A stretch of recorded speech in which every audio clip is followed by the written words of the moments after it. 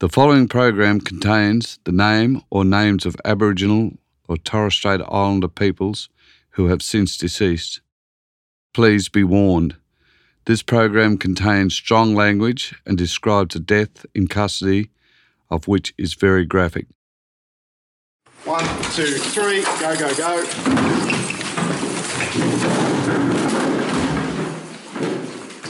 This is the sound of the last few minutes of David Dungay's life. It's taken from the footage filmed by correction officers and released by the coroner on the first day of the inquest into David's death. You want to get I can't breathe, please! Let me out, please, please! You boys got a shot, Dungay. It's harrowing to watch, and its graphic nature has meant it's been seen around the world. I'm Taylor Fuller. I am Miles Herbert, and this is Breathless, the death of David Dungay Jr. In the first episode, we met David's mother, and we talked about his health issues. In the second episode, we met the men in the family and heard about the sedative he was administered before he died.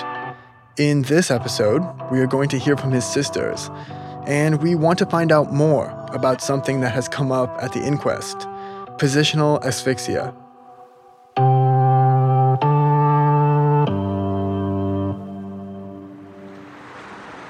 We are a long way from Kempsey, standing with the family outside the Downing Street local court, in the middle of Monday morning rush hour, in the heart of Sydney CBD, on the day the inquest into David's death is set to begin. So you'll deal with me all day? Okay. Yes, I'm here. I only want that much. David's face is on a few dozen red t-shirts, worn by the family and friends. On the steps going up into the courthouse, David's image looks out at the people walking by from a banner laid down by supporters. There is a couple of TV cameras and us.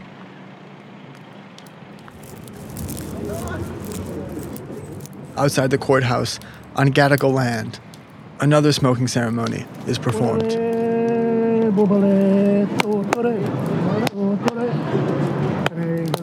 Almost 3 years on from the one Latona performed for her son outside Kempsey jail.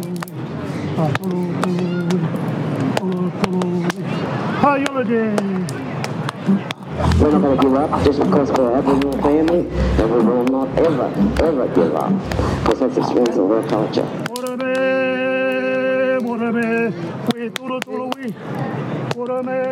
We love, share, and give and be kind. And so, I don't know how this happened to my son.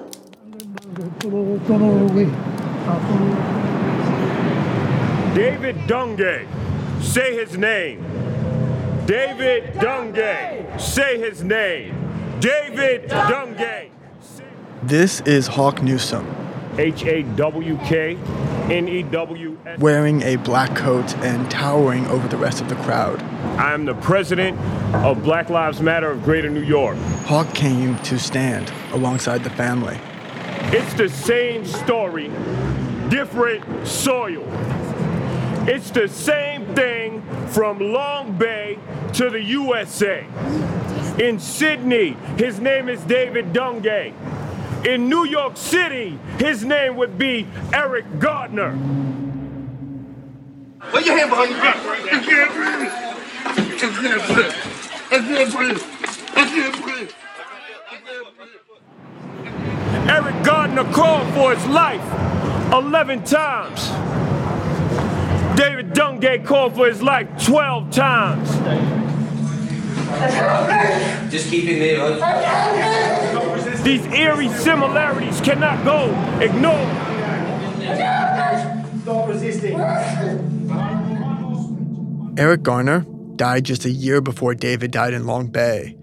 His killing sparked the Black Lives Matter movement in the U.S. His last words, "I can't breathe," became an iconic statement at protest rallies across the country. It has been 4 years since Garner died in the street, and no criminal charges have been filed against the officers. As Hawk stands here today on Gadigal land, it has been 26 years since the Royal Commission into Aboriginal Deaths in Custody. It made 339 recommendations intended to stop the growing numbers of Aboriginal people being incarcerated and dying in custody. But David is just one of 340 Indigenous men and women who have died in detention since the report was released. The number of Aboriginal people being locked up has increased over the last decade. Indigenous people are now 13 times more likely to be incarcerated than non-Indigenous Australians, and young Indigenous people are 24 times more likely to end up in jail. The Northern Territory government was recently forced to admit that every single child in detention is Indigenous. Their First Nation to the blacks in my nation, it's all the same. It's black faces, it's black deaths, it's black tears, and it's the same excuses coming from those blue uniforms. That's true. It's the same excuses. Standing steadfast next to Hawk and only coming up to his elbow is David's mother, Latona. It's not good for any parent, but if you've got to prove a point of justice, you've got to look at it because it's your boy, it's your son, you know? I suppose if no mother does that, well, she didn't care about her son, but this mother does. Amen. And I will do anything to get justice. Justice. David was the youngest boy in a family of 4 kids. He had 2 sisters, Christine, the big sister who doubled as a second mum and is now watching her son Paul raise a child of his own, and Cynthia, the little sister who is practically David's twin. Like so many Aboriginal women and their mother Latona, they've been fighting to keep their families together in the wake of trauma and distress. I spoke with Christine on her front porch while one of her 6 children was sitting on her lap as the others played in the Kempsey sun. And I spoke with Cynthia at her home in Parramatta, 6 hours from Kempsey, where she moved to be closer to David when he was first incarcerated. Yeah, it's been hard. I've been sort of the rock, like, that holds the family together.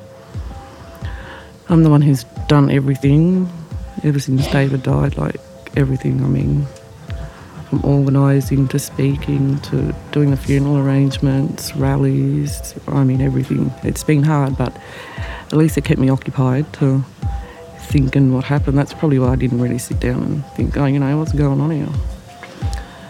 I'm still doing it for him. Because I'm the strongest, that's why I think, yeah. Which I have been even with David when he was alive. I always, kept them all together and, made sure they were all right. Do you have a favourite memory of David? Yeah, I do actually. When me and him always used to tease each other and it was like twins, and it was like we was twins, but it was a year apart. I raised him and Cynthia, really, and they didn't really want to leave me. I'd play with them all day, put them to sleep, and they'd cry to sleep with me too. He'd chuck a joke, or he'll just try and make you laugh, like, and then tease you, poke you, like, yeah. He was good at joking around. Yeah. He was being a brother. Yeah. Yeah, he was. He was a great brother. He was kind, happy-go-lucky. Yeah. He was the kindest person I ever met. How are you doing after all this? Yeah, I had not really a good... I had a meltdown about 2 months ago. Yeah, I broke down. I'm back to myself now. I've been in hospital, because nervous breakdown, and it's too close, the court case and all that. It's hard to look at photos of David? Yeah, for me it is. I can't do it. I know how Mum does it every day. I do it one day and that's it. I'm, down in the dumps. I just sit there and cry. I actually had nightmares for a year straight, so I didn't speak to anyone. I just dealt with it on my own because I had the kids and being pregnant, so it was hard. You haven't seen the CCTV footage? No, I'm the only one who didn't. I can't do it. I wouldn't be able to handle it, not me.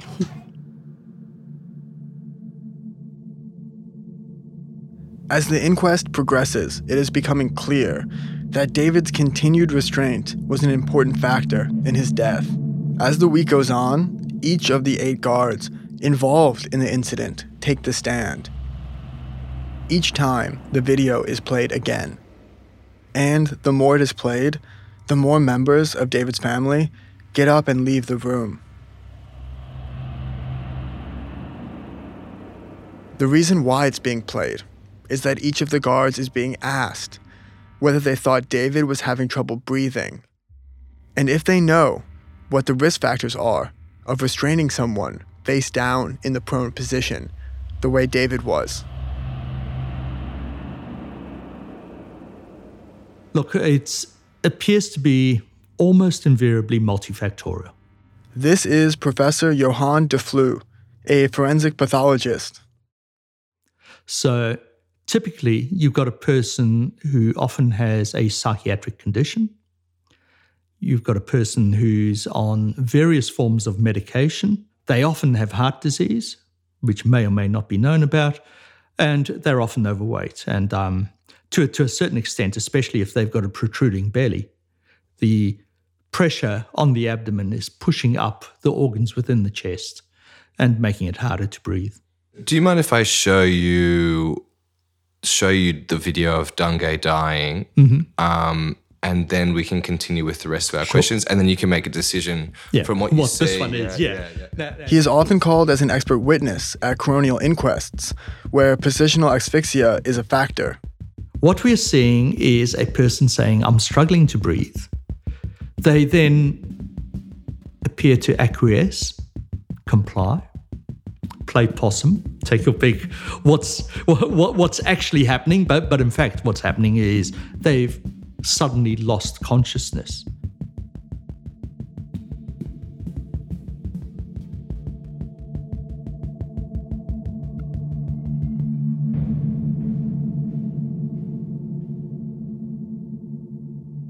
On the first day of the inquest, a corrections officer, referred to as C for legal reasons, told the court she did not know what positional asphyxia was and had received no training about the risk of sudden death if someone is restrained incorrectly. It was also revealed in court that 5 of the 6 officers who restrained David testified they were untrained in the risks of positional asphyxia. Other states around the country do have guidelines around the use of prone restraints, in which they outline warning signs a person may be suffering from positional asphyxia. Johan de Flue explains what the 5 key warning signs are. Well, I suppose number 1, certainly a person telling you he or she cannot breathe. Useful. Yes. Stop resisting. Stay still. Gurgling, gasping sounds indicating blockage of the airway and possibly worse, that they may in fact be developing a cardiac arrest or similar. Yes. Lips, hands, face discoloured blue due to lack of oxygen. The chances are that's due to the heart having stopped, at which stage you're in serious trouble. Increasing panic, prolonged resistance. Yes, I think that's entirely reasonable. I see number 5, sudden tranquility. Yes, and it's really interesting how invariably that's viewed as a good thing. But hold him down for a bit longer because he's probably playing possum. But in fact, they're holding down, at that time, a person in cardiac arrest.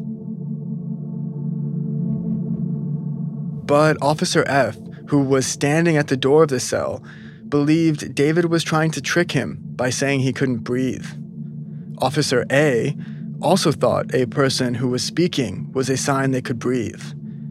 And this was not based on any corrections or restraint training, but rather on his own history with panic attacks. You can take shallow breaths. I can't talk, I can't talk, I can't talk, I can't talk. Now I haven't taken any breaths in between there. Yet I can say things. So he may quite well have been able to breathe to a limited extent, but he wouldn't necessarily be able to breathe fully and deeply. Despite several reports recommending the review of force on inmates, New South Wales Corrections seems not to have provided the essential training on positional asphyxia. They do have a policy on the use of physical restraint, outlining the warning signs, but it was added after David's death. The only publicly available copy is fully redacted. Now, the other thing, of course, is that he's administered midazolam. And midazolam, on occasion, can cause respiratory arrest. And you've really got to wonder if that is the case here. David also kind of fits that profile that we were talking about, restraint asphyxia, the obesity, he was a schizophrenic, and he had asthma. Yeah. Do you think in combination with all of those things, maybe midazolam and the restraint could have played a part together? Oh, sure, I think they could. In all of these cases, it's been invariably my experience that you can't just say the person died of this one thing. They've died of a combination of factors all acting together in some way or other. It was horrible. It didn't hit me, for a while. Still hasn't, sort of. Haven't been to his gravesite yet since the incident. And since he's been gone, just thinking, how come he should be here, It's just hard not knowing why and what happened. That's all we want to know, really. Oh, we've sat down, we went through millions and millions and millions of different ways and trying to figure out ourselves what happened, why. But at the end of the day, we don't know. We weren't there and we're still not going to know the full story, just bits and pieces. They're not going to come out and say, I shouldn't have did this and I did this and I hit him, and none of that's going to be said. As the first week of the inquest comes to a close, the family has sat through some harrowing moments in court. There's still another week to go, but the world is watching what happens. Same black bodies, same black deaths, same system that's taking these lives away, stealing loved ones from families, leaving holes in hearts. It's the system doing it. This is why we need systematic change. After the hearing is over, the coroner will retire to consider his findings. But until then, we'll just wait. Maybe your viewers could help me to understand is, why does the world hate black people? Why do they dislike black people? Why do black lives not matter to them? They say it in theory, but their actions say otherwise. Life Inside, written by David Dungay Jr. Sometimes we laugh, sometimes we cry, sometimes we smile, sometimes we sigh. At times life can be a bit too hard. How they can lock us away with no regard. They don't care, well that's how it seems, and they take away our hopes and dreams. And until the day we're out and free, this is how our life's to be. It's unfair, and this we know, just waiting and waiting for our time to go. It makes us angry, it makes us mad. It breaks our heart and makes us sad. And we tell ourselves that nothing's wrong, 'cause we keep in mind that life goes on.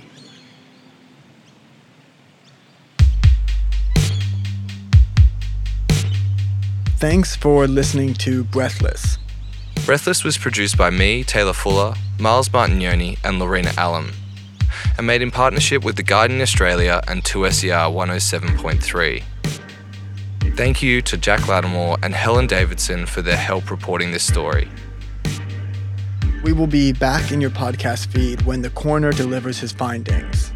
Until then, we would like to thank the Dungay family